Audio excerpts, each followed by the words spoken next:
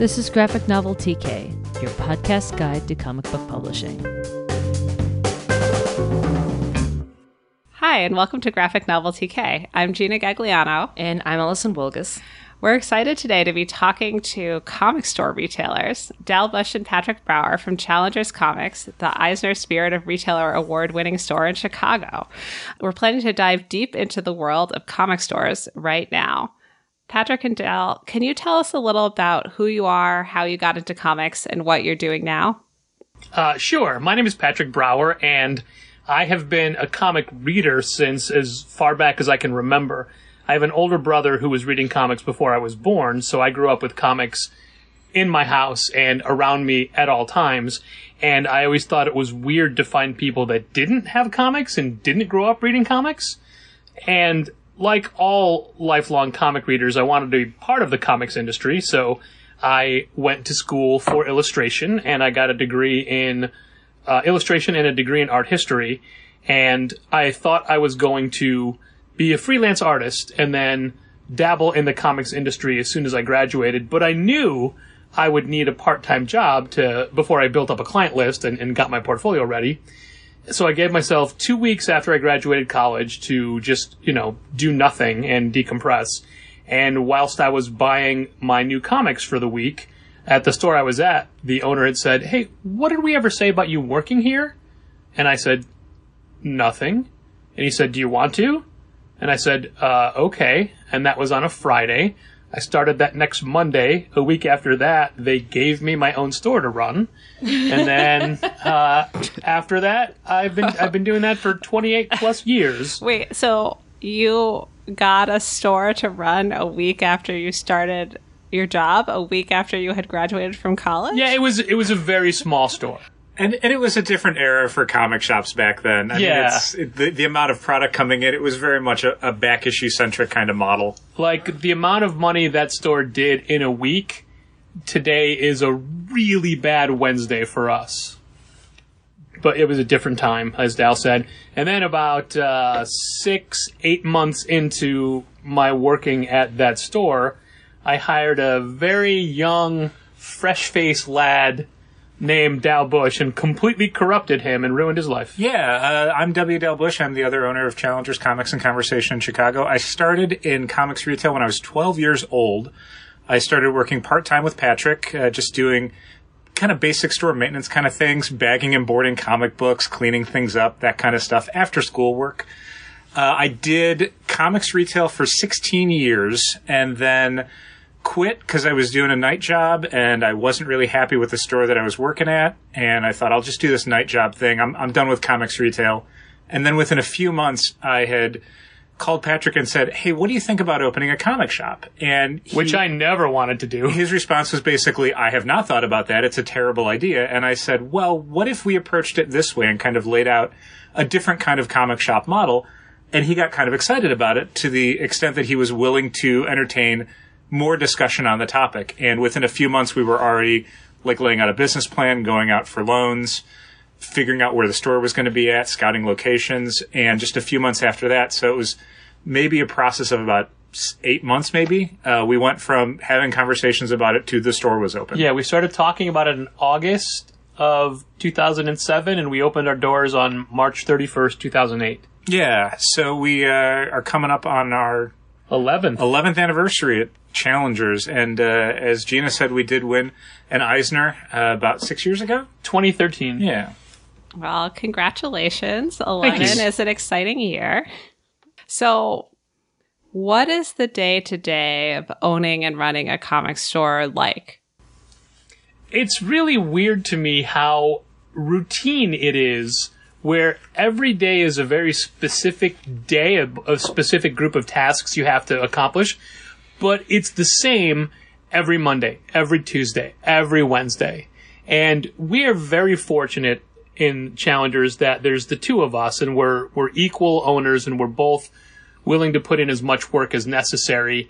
And while there are specific tasks, like I do all of the driving and the lifting of the heavy things and picking up things from different locations because I have a car and Dal doesn't.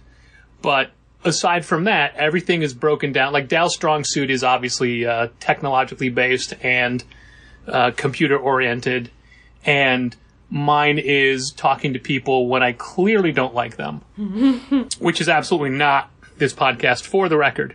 Or you, buddy. I wasn't thinking that, but now I do. Now I'm convinced that this is all. I mean, I've been in retail for over 28 years, so I'm dead inside. Also, Dal and I do not have families close by. Like, we're not married, we don't have children, we don't have spouses, so we can devote a lot more time to the store. And our division of labor really works out well because there's two of us. To get specific about it, comic shops' new release days are Wednesdays. So Wednesday is both us selling new product as well as prepping for the next week's new product. We get the invoice for the next week on the week prior's Wednesday. Which I think is weird, but obviously we want it as soon as possible. So on one Wednesday, we're going to be not only selling the new product, but also starting to break down the invoice, starting to construct emails that we'll send out to subscribers, importing catalogs into our database so we can start prepping for subscriptions and stuff. That's Wednesday. Thursday, we'll send out an email to everyone on our mailing list, letting them know new books are coming out. That's supply restock day. That's when our supply manufacturer brings us the orders for bags, boards, boxes, gaming, card gaming, toys, and things like that. Yeah. Friday, we'll send out emails to all of our subscribers, letting them know what subscription items might be received for them the next week. That gives them time to get back to us if they want to make any changes, additions, subtractions. At the same time, Patrick's going to be doing a lot of the financial paperwork, not only for the week, but also leading into the next week. Saturday and Sunday are more prep work, more behind-the-scenes stuff. Saturday is the one day that's mainly, let's just focus on selling. We have the most families in. We have 2 employees on all Saturdays, and we just want to be ready to take care of people, answer questions, direct them toward books, and really focus on the business of helping people. Yeah, Sunday is going to be a reorder where we'll start working on restock stuff for the week. Monthly, we'll do orders for new items, but for backstock, we usually do like a Sunday reorder because then we'll receive that middle of the week so we can really deal with it. Mondays are prepping the store for the next week's new books, the books that we'll be receiving that Wednesday. We spend really a day kind of filing the older product and making space for the newer product, since it can be up to 100 different items that we're receiving in any given week.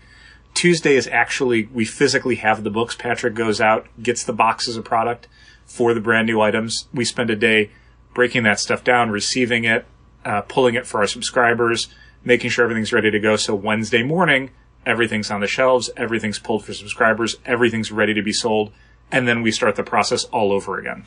And that's just the store open hours.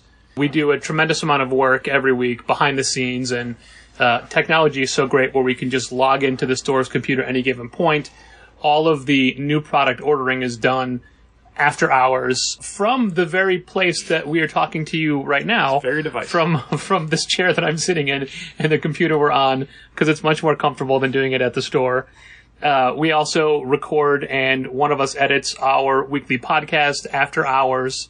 Amongst Dal always does the subscriber emails on his own time. Yeah, and through the month we'll also do other special projects and things. Things crop up either because of something that's happened in the store, something that we need to address, making flyers, doing Facebook posts, doing Instagram posts, dealing with subscriber requests. All that sort of stuff is a daily process that we deal with. And really the best ideas that we have always come from conversations outside of the store.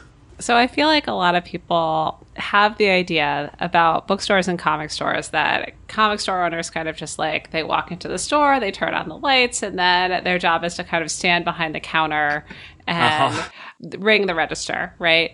So that is not at all what you're saying. Is that is not a complete picture of a comic book retailer's job, and like perhaps not even 50% of your job.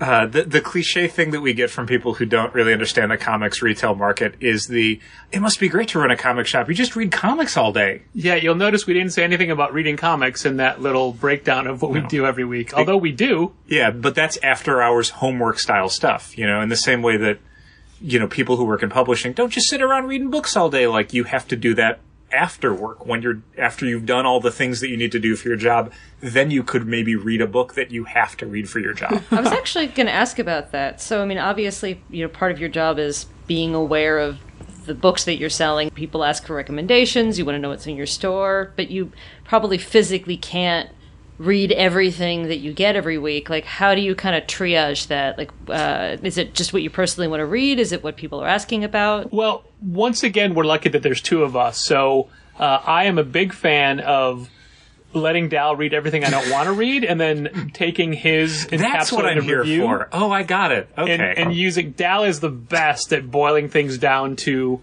this meets this kind of descriptors, and I am more than willing to take those and use those whenever somebody asks about a book. Yeah, one of the main things for me is that each week I want to read the new number ones that we get, the first chapters or something, because that's not only going to be valuable for selling the books that week, but it basically means I understand kind of the core concept of everything we're selling. So if someone comes in and says, hey, I want to start reading this 9-volume graphic novel series, I don't have to tell them what happened in volume 7. I need to tell them what happens in the first chapter of volume 1, because that's the story they're going to be reading.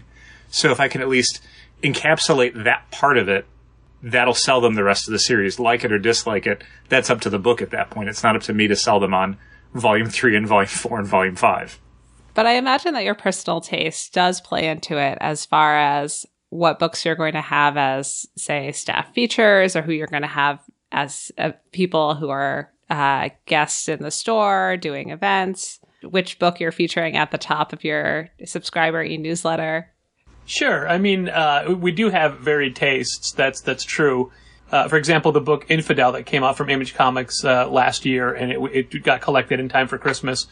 I loved it. It's an urban haunted house horror story, and horror is not Dal's genre at all. Not really. So did you even read the first issue? I read the first issue, again, Okay. just to get a feel for what the book was going to be like and kind of what the level of craft was. And I then you knew were like, this is not my thing at all. Oh, for sure, yeah. I mean, it's like, to be blunt about it, there's only so many hours in the week. So if I have to read all the first issues, anything after that is mostly what I'm personally enjoying or what I feel like I need to really keep up on for the business. For example, there was a book 2 weeks ago where Dal said, holy cow, it's issue 3, and I'm still reading it by choice.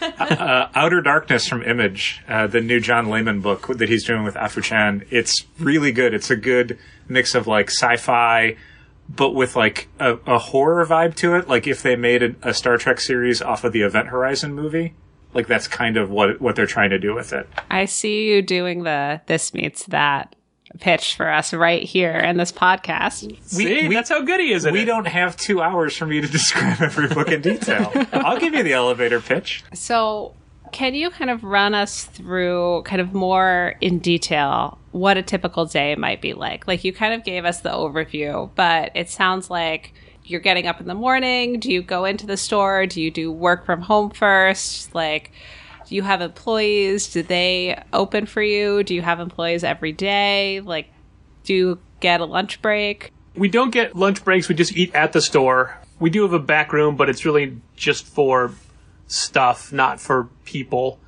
I am a big fan of not doing anything for the store between the time I wake up and the time I get to the store, but that is a very small window.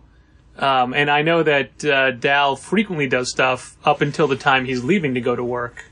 Yeah, although, like, I try to make sure I'm structuring my day so that when I'm working, a day that I'm working, I do as much as I can at the store, and then I'll do other things on days off from home. Sure. Wednesday morning conversations before the store opens usually goes, hey, did you look at this week's invoice? And I'll say, no, I'm going to be looking at it all day today. I'm not going to look at it before I get in. Unless I'm worried about it being a very big bill, or if I'm worried about money being tight, then I will look at it the second it goes up at 4 a.m. just to make sure everything is okay. We do have employees, but not every day. Some of them have keys, some of them don't. We usually, Dal and I open and or close every day, save for Thursdays. Thursdays we both have off. We have an employee, Kent, who handles Thursdays by himself. It was a day that we had a longtime friend of ours who was in the retail community started to work with us, and he was working with us on Wednesdays, but Wednesdays were not busy enough for 3 people.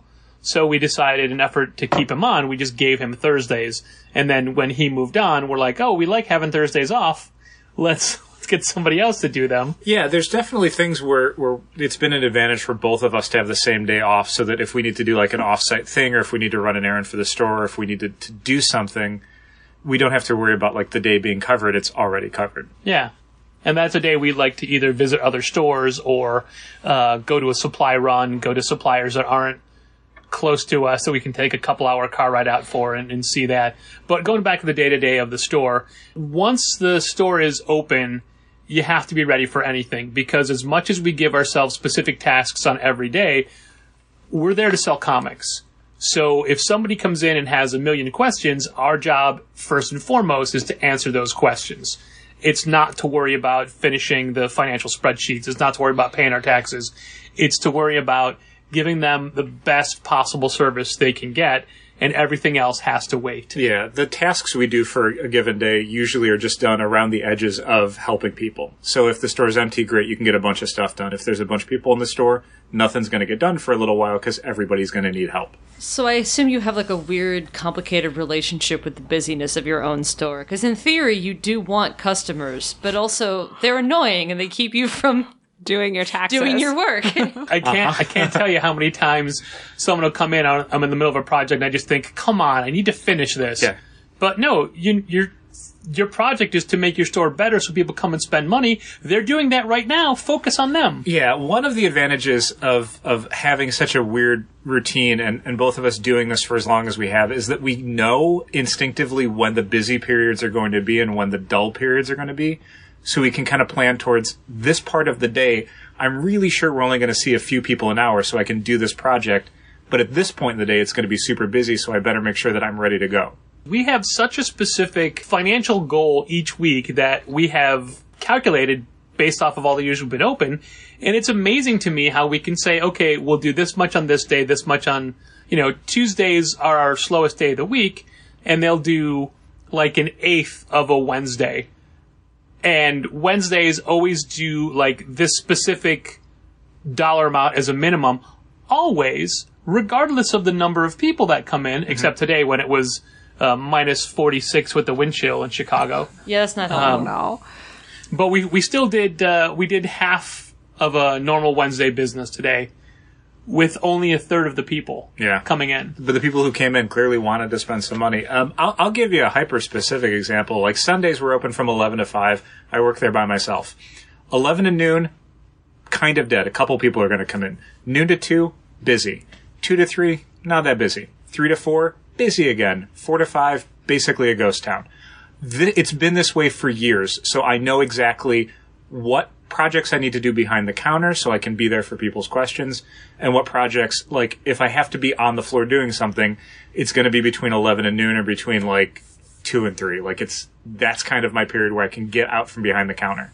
Huh. But the second we get used to a routine, and the second we say, okay, Thursday will do this much, Friday's going to be great, Saturday will be less, Sunday will be great, as soon as we say that out loud, it switches. Then Sunday does less and Saturday does better, and then it stays that way for a while. Then we say, oh, I guess Saturday's the new Sunday. Then because we said it, it changes again. The dollar amount stays constant, but it's such a weird, it'll flip-flop which day is busy just because we vocalized it. But as far as everything else, we do try to, I do try to get all the bills paid and all of the scheduling done Fridays while I'm at the store.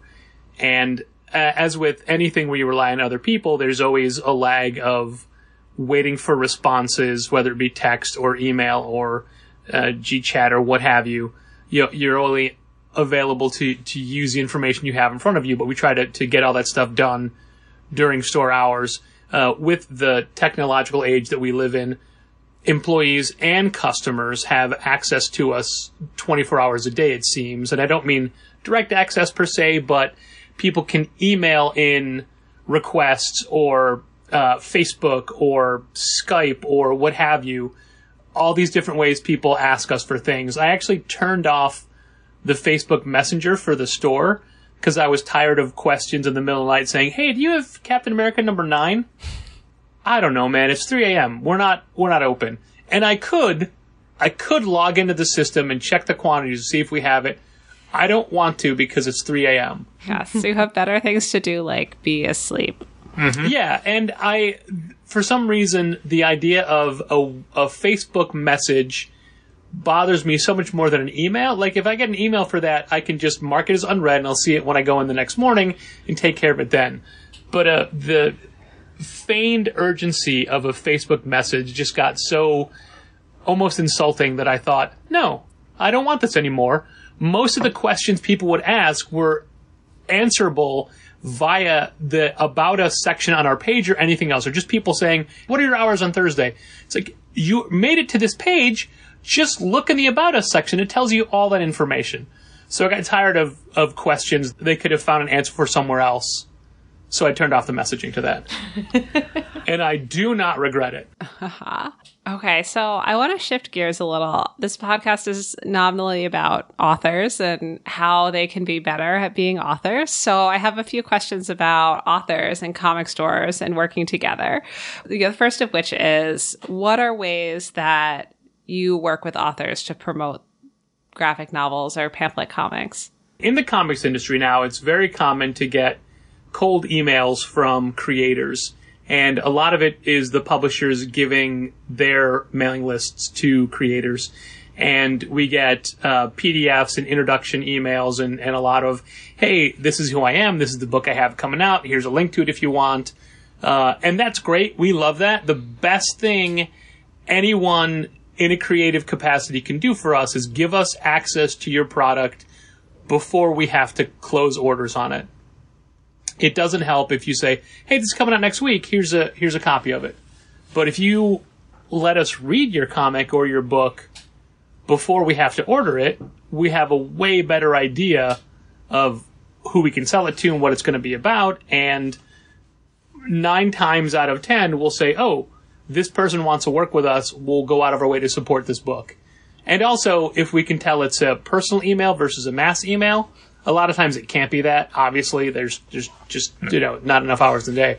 But we really appreciate it when they mention us by name. Call out your Eisner Spirit of Retailer Award. Exactly. The way we promote stuff, some of it's going to be in weekly emails where if we're excited about a new book or a new graphic novel or a comic book that's coming out, we'll put that in our email to subscribers, letting them know, hey, this thing is coming out this week. Here's what it's about. You might be interested in it. Once a month when the new previews catalog comes out, that's the main way that most comic shops order new product. We'll send that out to our subscribers, and we'll spotlight maybe a half dozen to a dozen books over the month that we're excited about that we think maybe deserve a special look beyond everything else that's in the catalog. So we'll hit people a few different ways through the month when that stuff is coming out. But for most comic shops, I got to assume the main way that they're promoting work to their customers is just putting it in people's hands. Someone's at the register and you go, hey, you're getting this book. There's this new thing that came out you may want to take a look at. Or, oh, you like this author. They've got this new book coming out. Maybe you want to pre-order it. It's very one-on-one, person-to-person kind of promotion. I still, to this day, feel like that has the most success. More than anything else. People don't read emails. No one's looking at your website. But if you can be there with them in the moment and say, hey, I read this comic. I liked it a lot. You may want to take a look at it. I feel like that has the most success that we've had for anything we do in promotion. Right now we have the 3 different call-outs on our front counter of 3 upcoming books that all come out in March that we were given PDF copies of that I really, really liked and wanted to try to do a little bit more. And if we're excited about a book, we'll talk about it on our podcast, but how many people who shop with us listen to that? We have so many other retailers and people that don't shop with us who find value in it, listen to it, but that's not our ultimate goal. Our ultimate goal is to sell more books in our store. But to get back to initially what you asked about how can we work with authors to promote the books, tell us about it ahead of time. Tell us who you think it's for, and tell us what kind of PR you're going to be doing to get maybe people coming in and asking us about it ahead of time. You said that it's super useful for authors to tell you early what books they have coming out, give you access to PDFs of their books. But, if you have 50 authors emailing you in February to talk about books that are coming out in April, how do you decide which ones are best, which ones are right for you? It's a little easier for us because those are comics, and we can get through those a lot faster, so it's not inconceivable we could read 50 comics over the span of the month, aside from the ones we have in front of us in our hands. Although, to be accurate, some of this is maybe some differences between the mainstream element of the comics industry, where it's built around, Marvel and DC and Dark Horse and Image and those publishers, rather than the larger book trade. They don't send out PDFs. Marvel sends out nothing. DC Comics, the number 2 publisher in North American superhero comics, sends out maybe 2 PDFs a month if they feel like it.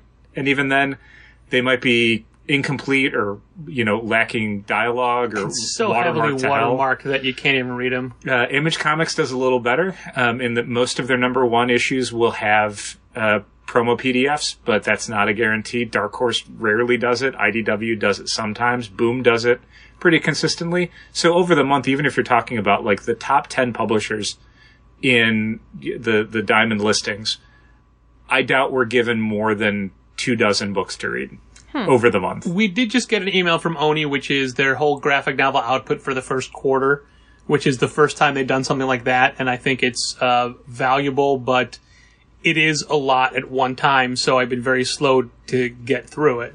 Yeah, and the things like, galleys, where it's like, here's a physical copy of the book that you can read through 2 to 6 or whatever months before it comes out.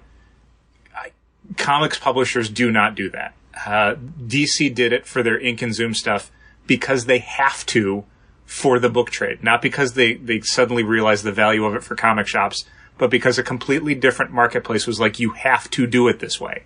So yeah, I mean, like stuff that Marvel publishes, Marvel, the number 1 comics publisher in North American superhero publishing, we read that stuff when we unpack it out of the box, and we have to read it right away because people are going to come in Wednesday saying, I have questions about this.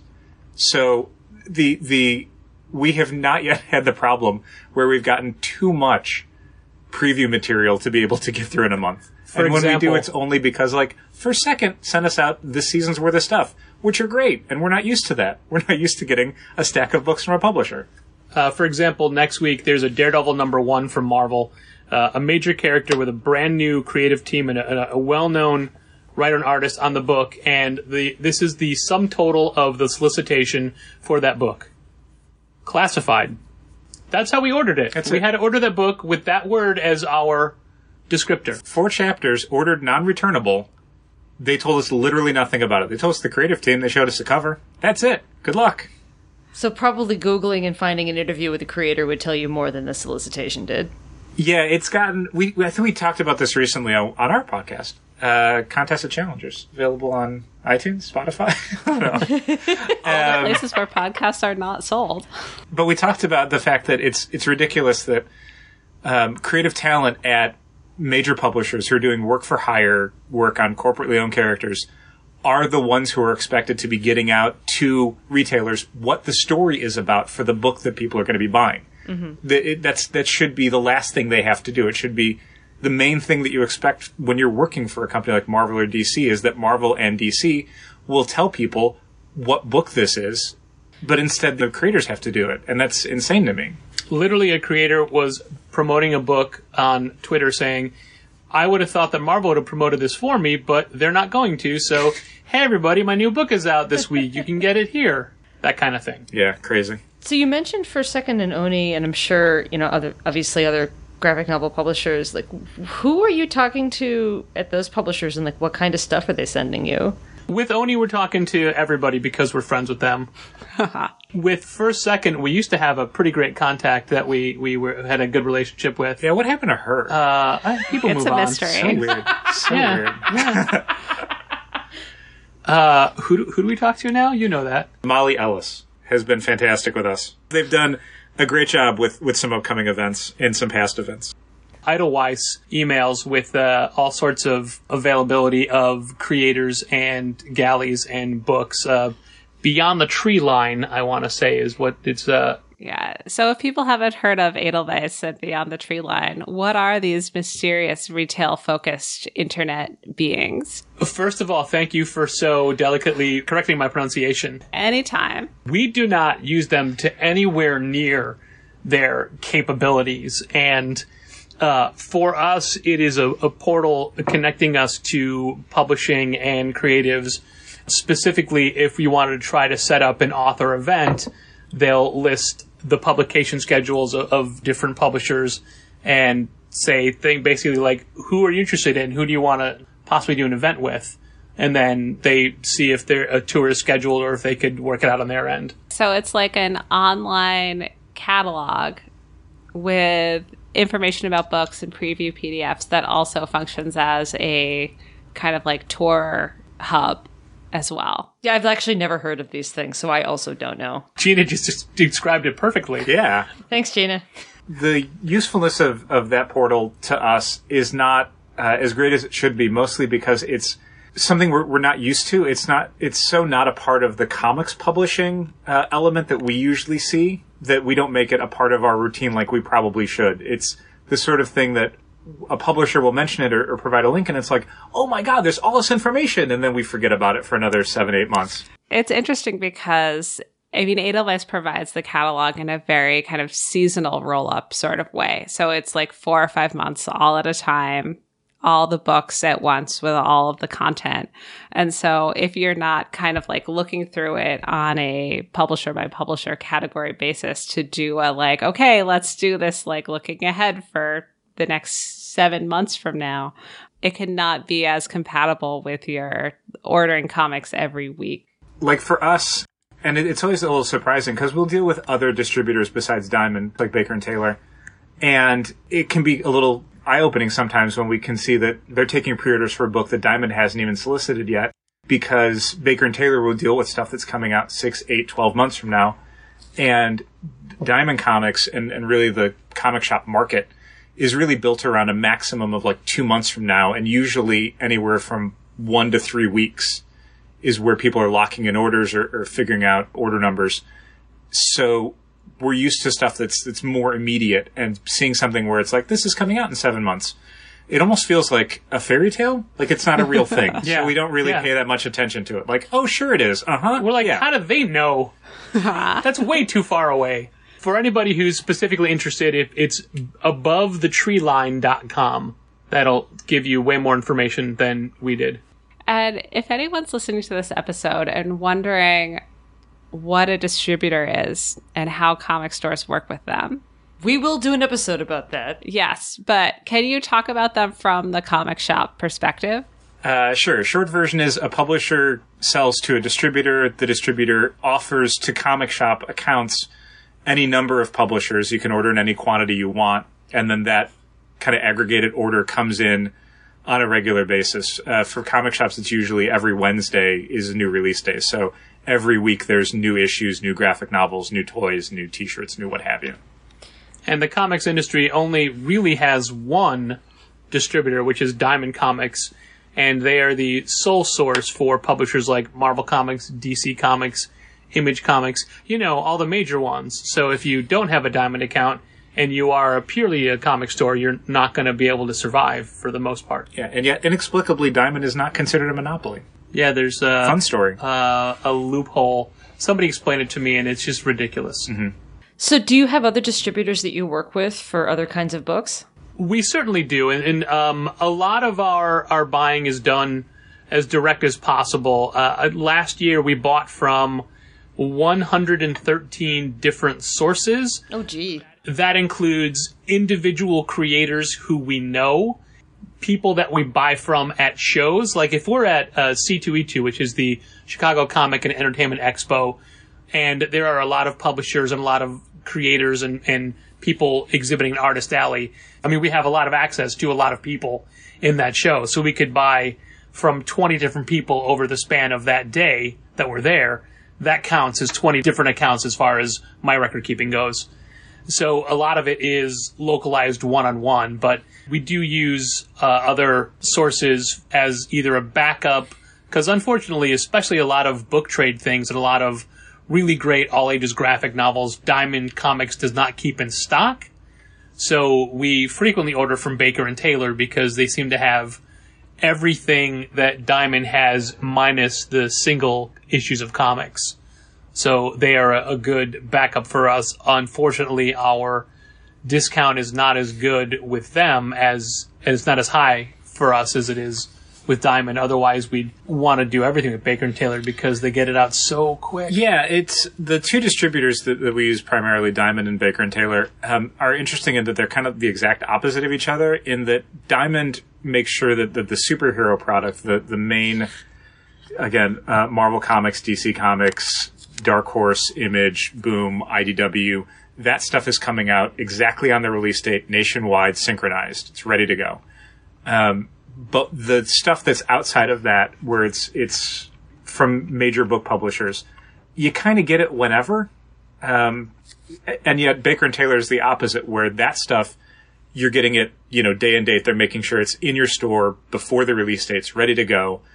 But if it's, you need a Marvel graphic novel, it's like, well, maybe a week from now, 2 weeks, I don't know, we'll see. It feels like they've prioritized completely different product lines, which is why we use both of them, so they can complement each other. That all totally makes sense. Thank you for unpacking the exciting world of comics distribution for us. Let's shift now into talking a little about author events. If an author would like to do some sort of event in your store, what should they do?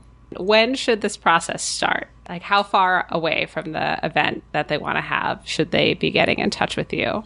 Well, the first thing they should do is just ask us. That's really how easy it is. 3 months is where we like to start planning things for. Anything before that is almost too early, and anything after that seems like we don't have enough time to fully promote it. And it takes constant repetition for people to remember a thing is happening. You can't just say one time you have it. So if we're able to tell people over and over and over leading up to it, it has a better chance of being a thing that they think, oh, we want to get to this. Yeah, there's got to be a sign on our front counter for 6 weeks. There's got to be 8 weeks of emails that are going out where that's part of the message. That's got to be up on our Facebook for 2 months before the event starts, that kind of thing. Yeah, so it's not helpful to email like the week before to be like, hey, can I come in and do something? You can email. We can't guarantee anything at that point, and we're almost always going to say, yeah, but no one's going to show up. Yeah. That's a problem we have, and I think it's a Chicago problem, is that there are so many great bookstores and good comic stores, and all of them have events, and there's so many things to do in the city that I think Chicago has an embarrassment of riches as far as events go, but everyone is so jaded to them, they're like, oh, I'll get the next one. And turnout to events has been down so low recently, and there's stores in like Maryland that can have the exact same creators we do and have people lining up overnight to meet these people, and we'll get like 8 people in. Yeah. It's just, for a while we thought it was us and we weren't reaching people. It's just that for some reason Chicago doesn't care. And it's so hard to make them care. And when you think you have a surefire author that like people are going to love, years ago we had Greg Hurwitz in because he was writing a Marvel comic, Moon Knight, but he also is a well-known fiction author, a bestseller. And not only do we have Greg Hurwitz coming in, we had a full-color interview with him in the Sunday book edition of the Chicago Sun-Times where he promoted the event. And he was going to do a reading and a signing, and we paid to bring him in. We don't pay creators to come in, but if it's our idea, we'll pay their travel and their hotel and things like that. We had 5 people for Greg Hurwitz. We thought he was going to be a much bigger deal than that. That's both sad and reassuring as somebody who's also done author events with a wildly varying number of people showing up to them. Yeah, and then we can have people that we don't even know who just say, hey, can we do a signing at your store? And we're like, yeah, sure. And they bring out people in droves, family members, friends, whatever. Honestly, that's like some of our best and most profitable signings are someone who isn't necessarily famous, but 40 of their friends will come out to their signing. And it's like, great, those 40 people are going to buy a book. They've never been to the store before, so they might buy other stuff. This is great. We've long since stopped thinking of signings as a way to get people into the store who've never been there before, and maybe we'll turn them to our side, and they'll be like, oh my God, this store is so great. like they'll come in, they'll say, oh, the store is so great. And then we'll maybe see them at the next big event we have. Yeah. like it doesn't translate into return sales. But to answer your question, if an author just contacts us, sure. If they're going to be in Chicago, great. If they're part of a tour, we'll be on a stop. The problem we have more, though, is programming. And a lot of authors want to do more than just sit behind a table and sign books. But it's so hard to get people to come out for a lecture or for a Q&A. Again, I think it's a Chicago thing of, oh, your event starts at 7? Okay, I'll stroll in around 8:30. Like, nobody wants to be on time. And if you schedule a Q&A for 7 o'clock, people will come in at like 7:40 and be like, oh, did I miss it? Yeah. Speaking specifically about comic shops and events, I think it's, and maybe this is just us, but I feel like it's pretty common for comic shops. We don't get a ton of requests from people looking to do signings. That's usually not how it works. So if someone contacts a comic shop and says, hey, I've got a book that you guys can sell, and parenthetically, that's kind of key, is it has to be something that the comic shop can actually sell, or they're really less likely to want to host somebody for an event if they can't make any money off of it. They're almost always going to say yes if it's not a conflict with some other event. Comic shops love doing these events because we don't get the chance to do as many of them as we would like. Comics publishers do not do book tours for people. They do not send creators around the country to big and small shops to promote work. So it's usually a comic shop having to contact a creator directly and say, we love this book, we want to promote it. We think it would be successful for us if you came in and did a signing, and then working out with the creator that way. So any creator who approaches a store is already basically going to be a yes from us, just because they reached out to us. So is it usually creators contacting you, or is it their publicists? Who are you usually talking to for these things? It's pretty much always just the creator themselves. No one who's at a publicist level that I can think of has really approached us. Specifically for the comics industry, not the book trade, not like we're talking, again, Marvel, DC, Image here. Yeah, the only time we've been approached by a publisher instead of like the actual creator themselves looking to promote their work has been people outside the mainstream superhero publishers. So again, like for a second, Gina was one of the few professional people who's high up in a company who said, hey, we got a book tour. Do you want to be a part of it? Again, we're not used to that. So of course we're going to say yes. And we're always going to say yes to Gina because Gina's great at her job. This is so interesting because I had a whole conversation with my editor and later on my publicist about this because I was talking about doing promotion for my own book and I was asking about things I could do. And I mentioned like, oh, I was thinking about sending out postcards or doing this. And initially they were like, why would... Like, a prose author contacting a bunch of bookstores is super weird a lot of the time. Like, you wouldn't do that.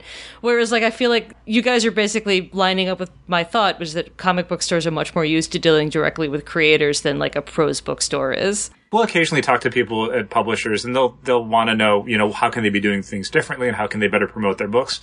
And the thing that we've mentioned to a few of them is, like, maybe try and do something where it's like a nationwide tour, like where you hit people in different markets.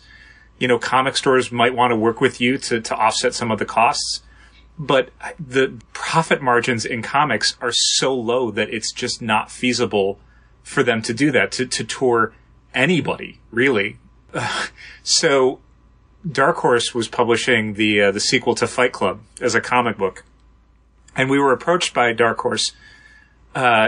At first, it was the email was leading us to think Chuck Palahniuk would be doing a signing at our store for the Fight Club comic book, and we're like, "Oh my God, that would be huge! We would jump on that. What do we need to do?" What they were asking us to do was buy from them or commission, I guess, a certain number of variant covers of Fight Club 2 #1 that would have our logo on it, that would go in the bag of stuff that people would get at a completely different offsite event that Chuck Palahniuk would be doing a signing for. Far away. For not even Fight Club 2, for a completely different book he was promoting, that they were hoping that they could kind of draft off of. That's very weird. Fascinating. We did not go for that, by the way. We said no thank you. But we could have gotten a fake severed limb signed by him to hang up in the store. Thanks, but no thanks. Had we done it. Who wouldn't want that? Yeah. Right? Thanks, but no thanks. Yeah. So you mentioned usually when you're doing an author event for a new book with an author, you are not paying the author for the event. The author's gratification comes out of their books being sold at the event. and the chance to, celebrate their new book coming out rather than having a store pay them money to do an event there. And that's probably true unless it's an author that's like maybe someone like Chuck Palahniuk, maybe someone like Neil Gaiman, like these people who are kind of like really, really big deals. Yeah, that's fair to say. And you're also making your money off of selling books. So authors don't need to provide books. They don't need to kind of come with their whole back catalog. We had an experience once. Dal's already laughing because he knows exactly the story. Oh, golly. I hope we get to tell this one. I'm going to make this brief. We had a creator reach out to us and say that he and his wife were doing a tour for separate projects. They're both creatives in the comics industry, and they were touring on different things, and could their Chicago stop be at Challengers? And the bitter irony to this is that we had reached out to the wife years ago to do an event, and she agreed, and we'd ordered a bunch of product, and we were trying to make it a big deal event. We were younger and way more optimistic, and then hadn't been beaten down by the retail back then. And when it came time to booking travel, she just ghosted us. No. We never heard from her again. Yep. Until this tour, years later. And we carried both of their books from different publishers. And so, when they approached us, we're like, well, let's let bygones be bygones. Yeah, that's fine. It's been years. Things happen. Let's move forward with this. Let's make it work. So we said, yes, sure. And we wanted to be as professional as possible. So we ordered a ton of their books to make it worthwhile. And we were the last stop of their tour. And it turns out that they brought all their own product to sell, which, if that is a discussion we have ahead of time, that is 100% fine. But it wasn't. So we bought all this stuff, and they had all their own stuff, which is how they were making money for their tour, which we understand, but it was not communicated to us. And the reaction of us having our own product was not received well, even though I immediately took all of our product off the table and took a massive financial hit to make their experience better. Oh, no. And it became oh, gosh, I guess we forgot to tell you. We told everybody else we were bringing our own books. Huh. So it sounds like it's probably better if an author is trying to directly arrange an event with you for them to ask all the possible questions, even if they feel like they might be stupid questions, than to... There are no stupid questions in this situation. This is killing me also because aren't a lot of comics orders non-returnable? Oh, yeah, they're all non-returnable. Yeah, that's what I thought. Yeah. For people who are listening who don't know what that means, can you briefly explain what non-returnable means or why some things are or aren't? When we buy our product to resell in the stores, we own it. It's ours forever until we sell it.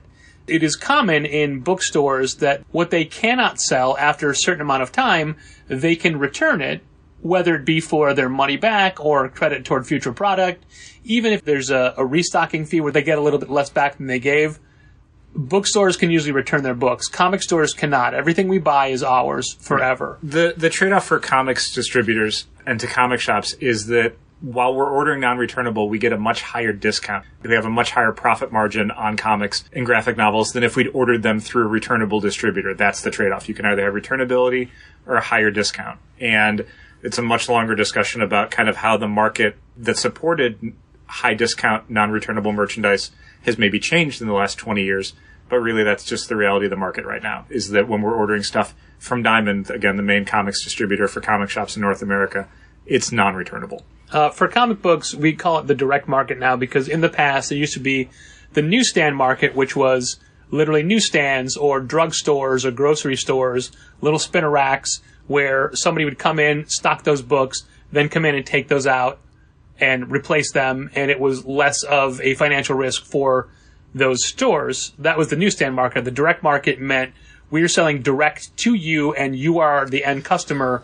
They're yours. Yeah, and a real tiny tidbit. The newsstand market used to be basically you had X amount of spots, and you were ordering 200 comic books. And the 200 comic books you would get from your newsstand distributor would be whatever they felt like giving you, however many of whatever.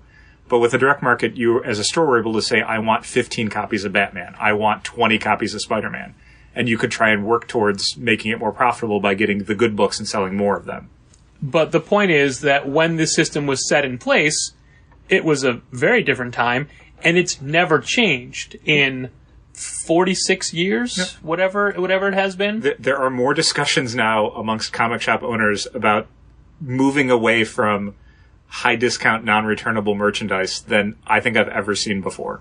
I had no idea about a lot of this, so thank you for explaining this to me. It's very interesting. I've actually never had anybody explain direct market to me in these terms, so thank you. Think of the book market, but dumber. That I've heard before. So clearly asking all the questions in your author events setup email is a good tip that can prevent tragedies like the one you kindly detailed to us. Are there other things that authors should know or things that they should avoid when they are trying to get comic stores either to do events or feature their books or to like them?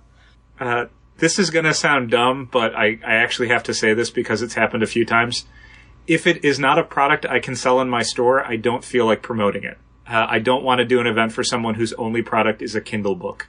That's fair. Or if it's a prose horror anthology, like, no, that's not what we do. Yeah, know your market, I guess. Like, if you're just cold calling a store, basically, understand what they do. Like, you don't have to have shopped there normally, but have an awareness of, like, if this is a comic shop, I don't necessarily want to do a promotion for a, prose novel about a murder mystery that happens in a record shop or something. Like, I can't do anything with that. That's not our market. That's not who shops at our store. However, I do want to read that.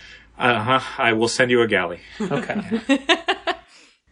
When we do an event, we're looking at it as trying to achieve two goals. We're trying to get our customers interested in your product, but we're trying to get your fans interested in our store at the same time. So we are very hopeful that each creator does half of the marketing for us because we each reach different people.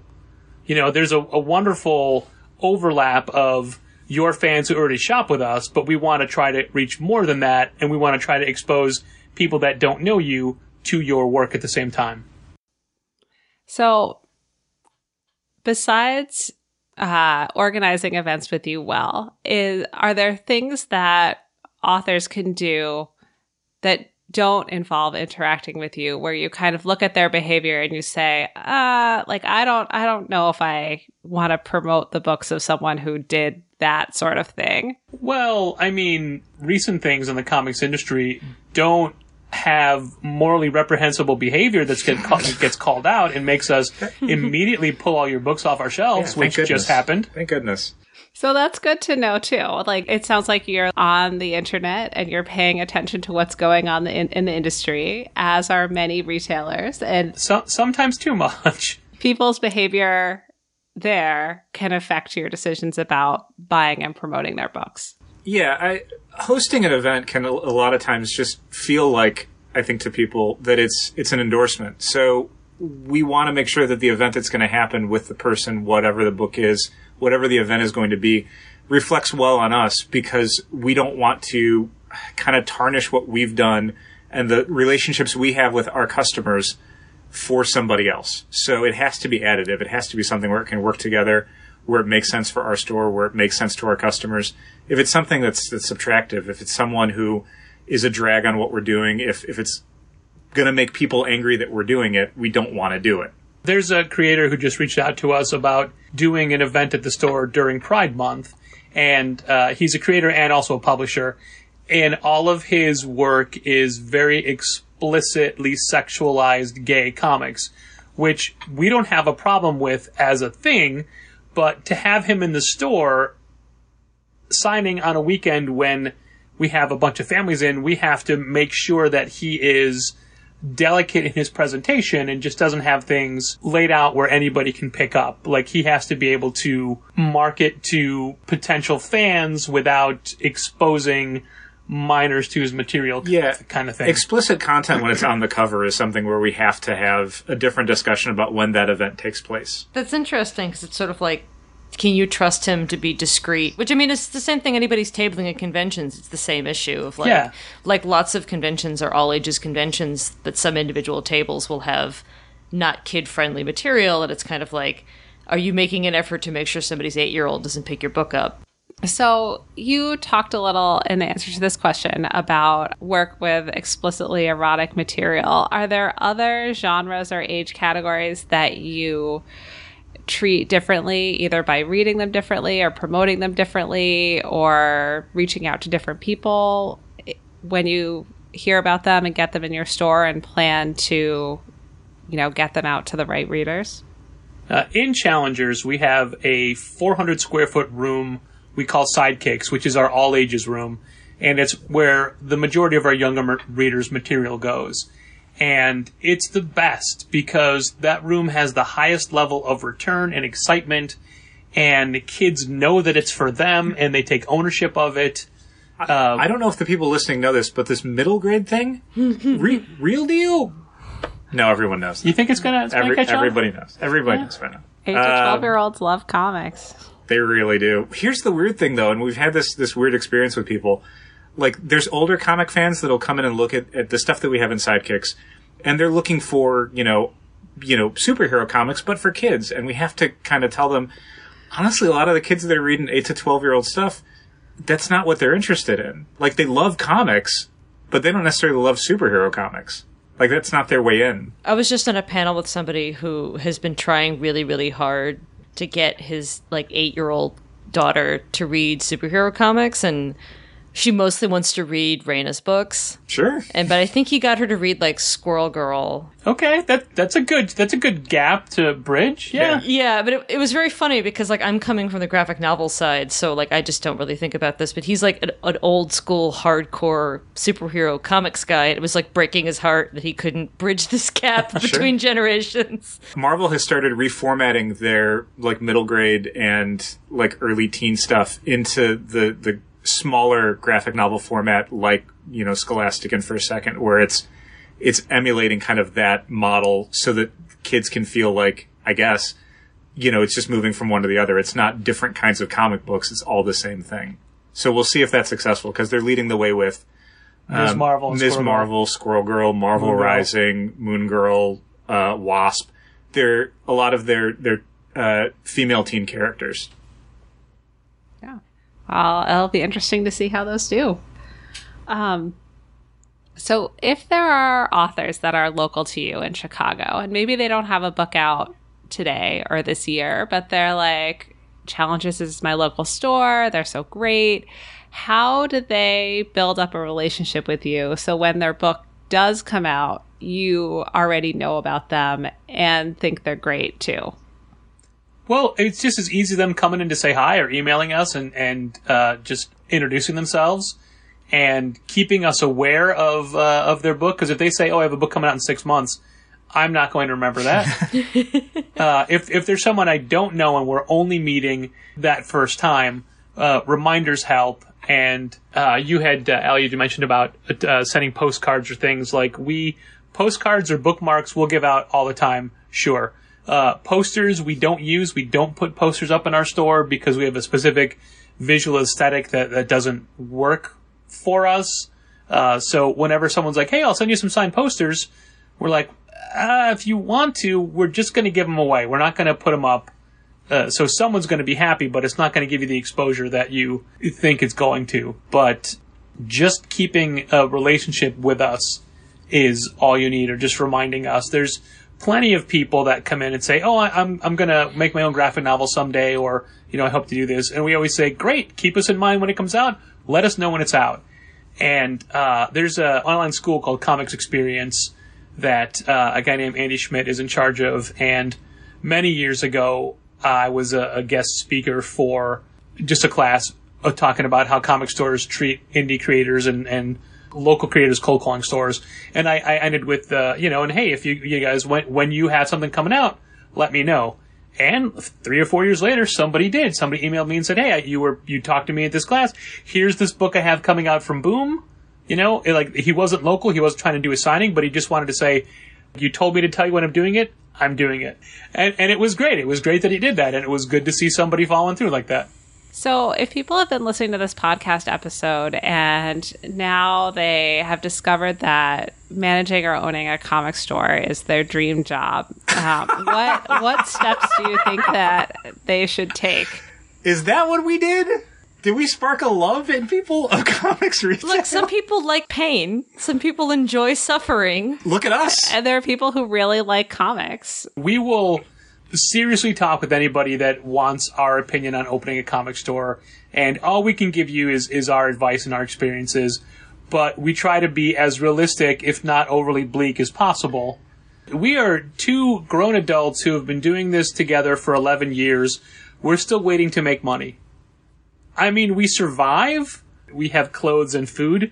We're not really making money yet. Yeah, here's tip one. There's no money in comic books. Yeah. So pretty much everyone in this industry, one way or another, the only reason you're doing it is because you love it and you can't imagine doing anything else. I have to do it. I have comics tattooed across my knuckles, so I am physically unable to work in any other job without getting some major ink work done. And I've been doing this more or less nonstop since I was 12 years old, so I don't think I'm wired to do anything else other than comics retail at this point. So that's the thing is, if you're looking to open a comic shop, if you're looking to get into comics retail, because you think it's lucrative, it is not. And almost every comics retailer will tell you that. Even the ones who have done well for themselves financially can tell you stories about how many years it took for that to happen, and oftentimes the fluke events that led to them actually being successful. And I hope what we get across, especially in the early part of this podcast, was this is a job. This is a lot of work, and there are two of us doing this full time to make a store that is well respected and well regarded on paper, but not what you would call extremely financially viable. Yeah, there's so many people who look at running a comic shop like retirement from real work, and God, is it the opposite of that? Like, we dream of having desk jobs. I had a desk job once. It was so relaxing. Oh my God. But then I came right back into this, so it didn't stick. For people who are looking to explore the idea of comics retail as a career, the shortest step to getting there is try and get a job at your local comic shop. There's not a ton of jobs at comic shops because, again, there's not a lot of money. So people who are looking to get paid and maybe, like, support themselves, harder to do that working at a comic shop. Just like somebody who wants to write and draw their own comic finds out they have to be their own sales team, their own marketing team, their own accountant, and their own tax analyst, running a comic shop means that you have to be all of those things as well, because it's a business. You have to know how to run a business. You have to know how to make decisions. You have to know how to handle money, how to hire people, how to train people, how to deal with alarm companies or electricians, or, you know, you're gonna need to call in tradesmen at some points. You have to know how to explain and get work done and also make sure that it's being done right and you're not being taken advantage of, all because you really liked Spider-Man when you were growing up and you want to share that love with Spider-Man to somebody else. Yeah. Do you have a best and worst part of owning and running a comic store?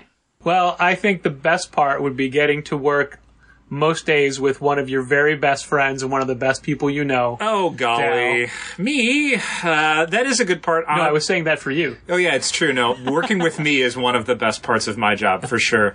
That said, it is worth noting that one of the advantages that Challengers has had as a comic shop is that there are two of us, not only to balance the workload, but to give different perspectives. So people who open a comic shop, one of the disadvantages is that they tend to have a very specific view of how things should be done and don't waver from that a whole lot, and that can cause problems for them long term. Their inability to be flexible, their inability to evolve their business.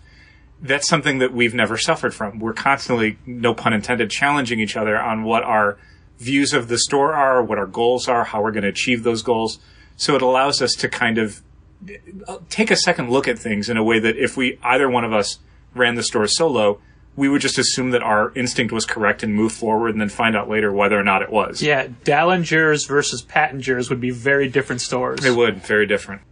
To answer the question about best and worst, for me, the best part of working in a comic shop is the ability to recommend something to someone, to have a discussion with something about a book, have them read it, and then have them come back and tell you they enjoyed it. You're not using my answer? What's your answer? Working with me. Yeah. Yes. No, I mean, that's obviously, me working with me is absolutely part of it. But no, I talked about I know how you're valuable to the business, and I appreciate you being a part of it. Oh, you appreciate it. That's all. You don't like it. But being able to, recommend something or affect someone's love of comics is one of the small things that the retailer can do in the kind of comics community. That ability of introducing a work to someone is huge, and seeing that pay off where someone comes back, not just, to buy books or whatever, but just because you recommended a book to them that means something to them personally, that they've enjoyed, that they might tell other people about, that will be something that they take with them for, the rest of their lives, is huge. Like that ability to impact somebody. Because when they find a book they like, they take ownership of it and it becomes a part of them. You know that you sparked that, and they know they can trust you when you recommend something else. The worst part of the job is having to talk about superhero movies forever. I was going to say, the worst part of the job... Oh my God. Literally, the worst part of the job is the people that don't value your time and are there just to be entertained by you when they're not buying anything, and they just want to talk about superhero movies. God damn, I like those movies and everything, don't get me wrong, but the amount of people who, their only experience with comic books is Marvel superhero movies, and they don't care about the Marvel superhero comic books, and they don't care about any comics that you're selling. But they all have fan theories. Yeah, did you see the new Avengers trailer? Here's what I think is going to happen. Okay, great. So you're a captive audience, basically. Pretty much. A trapped audience, if that's what you mean by captive. Yeah, it's I mean, for any retail, we put conversation on the door. We're inviting people to come in and talk to us about stuff, but one joke that we kind of make is the sign says comics and conversation, not comics or conversation. Yeah. It's both. It's not one or the other. Yeah. Okay. Well, I think we are wrapping up our podcast. We're not bitter. For this episode, unless there's more stuff that you want to talk about, we could talk about the problematic superhero movie conversation for more additional time if you'd like. Is there anything else that you two want to talk about that we missed? I was just going to say that no matter who you are or what you do, there's a comic book out there that you're going to love. You may not know what it is. You may not know that it exists. But we know what it is. We do. And we want to help you find it. And we want you to love comics as much as we love comics. And it's more important to us that you find it and you love it. You don't even have to get it from Challengers. That'd be nice. But we just want you to understand why we value comics so highly and why we can't understand why they're so looked upon as childish by adults in this country when it's an international art form that's well respected so well in so many other countries. Yeah, I guess the only thing I want to mention is that if everyone's not reading everything Tillie Walden does, they're missing out. Tillie Walden's amazing and maybe my favorite person working in comics right now. Everything's so good. Literally everything she does. She has no business being that good at that young age. Yeah, she's so good. So good. Everyone in my office recently read On a Sunbeam, and they were just like, this book. So obviously, the big books, your Spinnings, your On a Sunbeams, I love this part. Maybe my favorite book of 2018. Just so powerful. Yeah. She's fantastic. Her so emotional good. storytelling is very, very excellent. Gina, we have a question for you. You're usually really good at telling me about things I've never heard of. So what's something you're reading right now that you love? Let's see. Now you're on the spot. I know. I definitely am right on the spot. People do this to us all the time. They'll give us the, what's good right now? And I always have to look at the shelves because it's what is good? What did I read yesterday? I just read Meg, Jo, Beth, and Amy, which is a kid's graphic novel that Little Brown put out. It's by Ray Tercerio and Brie Indigo. They're putting out. It hasn't come out yet. Comic shops didn't get it yet anyway. I have a copy of it, but it might be an early copy or something like that. So it is, you cheater. Sorry. And so it's a modern retelling of Little Women. And it's very fun. It features a multiracial family and queer characters and kind of transposes this four sisters getting along without their dad, trying to help their mom to Brooklyn. And just like really cute, sweet story. I also just read Sarah Grayle's upcoming reality meets online book from Scholastic Graphics about a girl who gets sucked into a video game where she has to save the world, or does she? Which features a lot of cats and possibly evil robots and a friend meter. Oh man, that's great. We love Sarah Growley. Yeah. We're so jealous that everybody at Oni got avatars drawn by her. Oh, cute. Yeah. I'm sorry. I'm going to bust in on... You're allowed. Please. Recommend a book to us, Alex. Well, I was going to say, I've been telling everybody to read Kathy Johnson's Breakaways when it comes out in March. It's a middle grade book about... Have you guys heard about this? No. First Second publishes it. It's really, really good. It's about a team of middle school soccer players who are extremely bad at soccer, also bad at being people, but get better at being people. They do not get better at being soccer players. Soccer players. And Kathy works with teenagers, so it feels very like grounded in the experience of actual kids in a way that a lot of, especially middle grade books, often aren't. Doesn't have that tiny adult thing that a lot of books can do. Good. And it's just really good. I definitely cried and then immediately shouted at Kathy about how it was great. I haven't read it yet, although Gina has. Everybody I know who's read Laura Dean Keeps Breaking Up With Me, which is the new Mariko Tamaki and Rosemary Valero O'Connell book, has basically been screaming nonstop about how it's amazing. So definitely keep an eye out for that. I haven't seen a graphic novel so universally shouted about since, frankly, On a Sunbeam. Yes. People are Wow. only shouting about it because they have stolen my copy, Allie. That's why you haven't been it hasn't been loaned to you. It got serially stolen by all the people at Penguin. Yeah, I know. Like, my friends who work at Penguin go to Gina's office and read it because it's not allowed to leave the building. It has to stay in the building. I think someone stole it. Oh, somebody actually stole it? Yeah. It's not in a locked briefcase chained to your arm right now? I mean, I guess it's a testament to the book, but goddamn, Gina. It's fine. I mean, it's an office. Like, how much personal ownership can you actually have over the things that are in it? So, Patrick and Dal, you plugged your podcast earlier, but do you want to plug it again? Tell people where they can find Challengers in its physical location or online or both? Give us all the info, please. Happy to do it. Sure. Yeah, you can find us online at challengerscomics.com. That's challengers with an S, comics with an S.com. You can find us in Chicago at 1845 Northwestern Avenue. That's in the Bucktown neighborhood of Chicago, near the intersection of Western and Milwaukee, right off the Western Blue Line stop. And this is because Chicago's dumb. There's 2 Western Avenue Blue Line stops. We are the northernmost one. We are all over social media. We are on Facebook at Challengers Comics. We are on Instagram at Go Challengers Go. We're on Twitter at Challengers. You know, we figured it's more fun to have a different handle for each different media. It's Why more not? fun that way. It's like a game. We're on YouTube at Challengers R Go. That's the letter R and G-O. Just to keep the everything is different pattern going. It's very hard to get Challengers as a social media handle. Also, so what is your podcast about? It is a comics industry business podcast where we talk about the news of the week in the comics industry and how that affects what we do in the store as far as merchandising, displaying, ordering, and a whole lot of bitching about retail. Yeah, occasionally we'll do stuff where we like review an upcoming comic, something that we've seen a preview of or something that just came out that we really like, but a lot of it is just going to be from the perspective of like the retailer.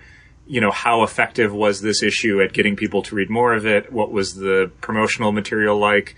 How is it working with the publisher's larger plans? Or this is what retailers are complaining about this week. Yes. And oftentimes, just because it's the most popular segment, we do lead with how Patrick was frustrated that day at work.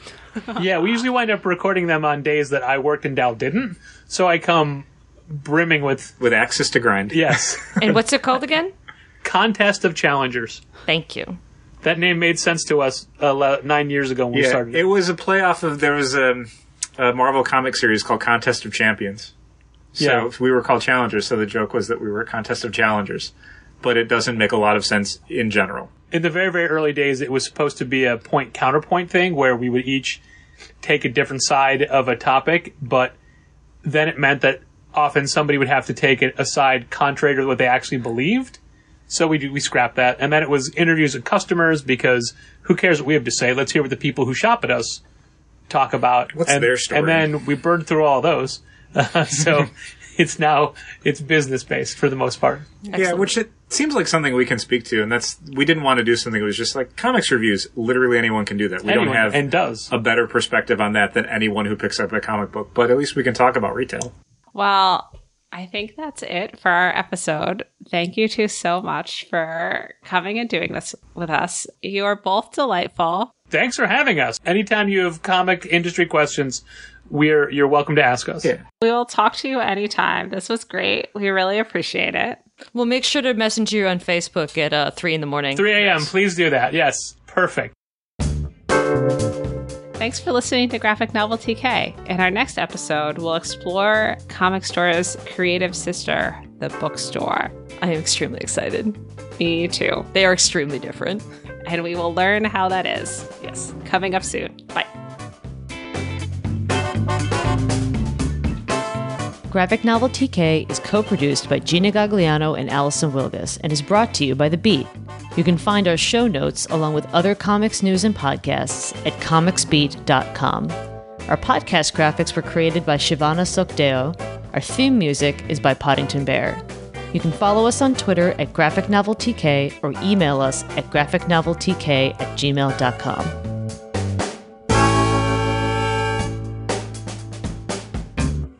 It also, in the Sing Whatever You Want, it is a swearing podcast. So if you feel like swearing, also feel free to swear. I do feel like swearing. That may be a hard door to close once that opens. Oh golly. I don't bother closing it anymore, to be honest with you. Well, I'm sure we'll learn the exciting, profanity-filled secrets of the comics retailing universe. Yeah, you guys are fine. And I run shit through a robot that fixes things anyway, so don't worry great. about it. Okay, so... Can it fix our answers, too? Unfortunately, no. You're on the hook for that. We're monsters, honestly. That when I think complete ruthless asshole, I think Gina Gagliano. Oh, yeah. Oh, just brutal. Like, talking to her is like being in a fist fight. It's just so, gosh. Are we getting... So is there a check made out to both of us, or is it just one of us, or is there like a... Are we doing like Venmo? I'm going to be at C2E2 in March. I'll buy you a donut.